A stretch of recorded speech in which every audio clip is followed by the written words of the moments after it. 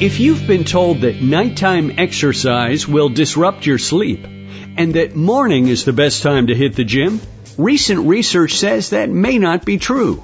With more, here's InfoTrack's Roy Mackey. Roy? Thank you, Chris. Penny Larson is the lead author of this study from the Charles Sturt University School of Exercise, Science, Sport and Health in Bathurst, Australia. So tell us what the big headline would be from your study of exercise. We found that early evening high-intensity exercise did not disrupt sleep, and evening exercise also had a greater impact on reducing ghrelin, which is the hunger hormone. Interesting.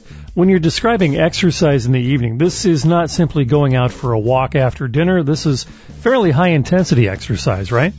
Yes, exactly. So the participants performed a 30-minute high-intensity protocol which involved 6 one-minute maximal efforts on a bike, and then they had 4 minutes of passive rest in between those sprints. And these were middle-aged men? Yes, so they ranged from 35 to 60, but I think our mean was about 44 years of age. And did they work out before dinner or afterwards? It was before, so we did ask them to fast for 2 hours prior to participating in the exercise, and this was for the appetite variables that we were measuring. Penny, you referred to it a moment ago, but talk for a moment about how these evening workouts affected their appetites.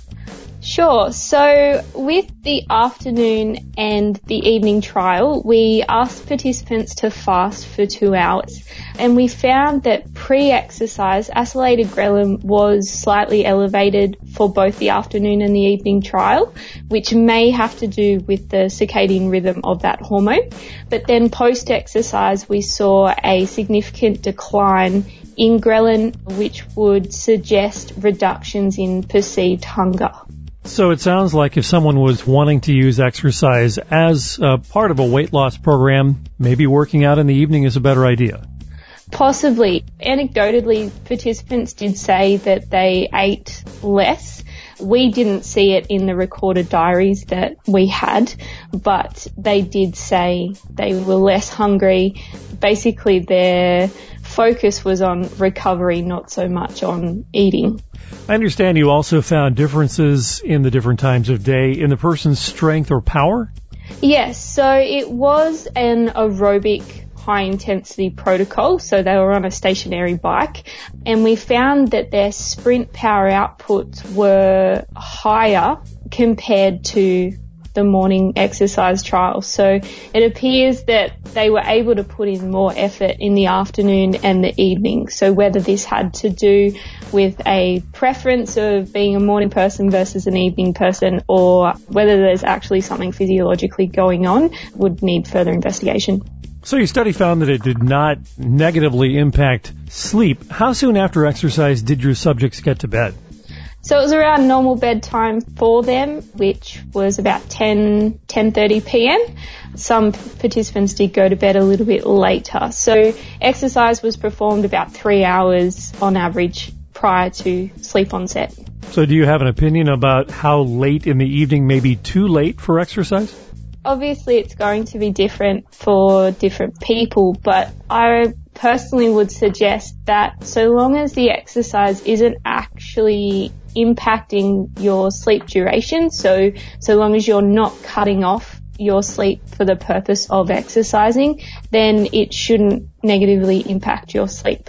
Whereas if you're enforcing a shorter sleep duration, then that's going to have other effects on the subsequent days, and if it's prolonged, obviously the weeks and months there as well.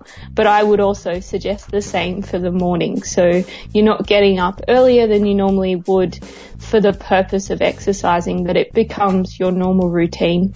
So what's next in your research? I would like to do a similar study with female participants, just because there's a lot of hormonal differences between males and females which may show different responses, or to actually see the weight management benefits of exercising at different times of day. Penny Larson, PhD candidate from the Charles Sturt University School of Exercise, Science, Sport and Health in Bathurst, Australia. Thank you very much for joining us. Thank you so much for having me. And for InfoTrack, I'm Roy Mackey. That's it for another weekly installment of InfoTrack. Our internet services are courtesy of Pair.com. Special thanks this week to InfoTrack contributors Gina Tedesco and Roy Mackey. Our executive producer is Randy Meyer, and I'm Chris Whitting. Thanks for joining us. We hope you'll be with us next time for another edition of InfoTrack.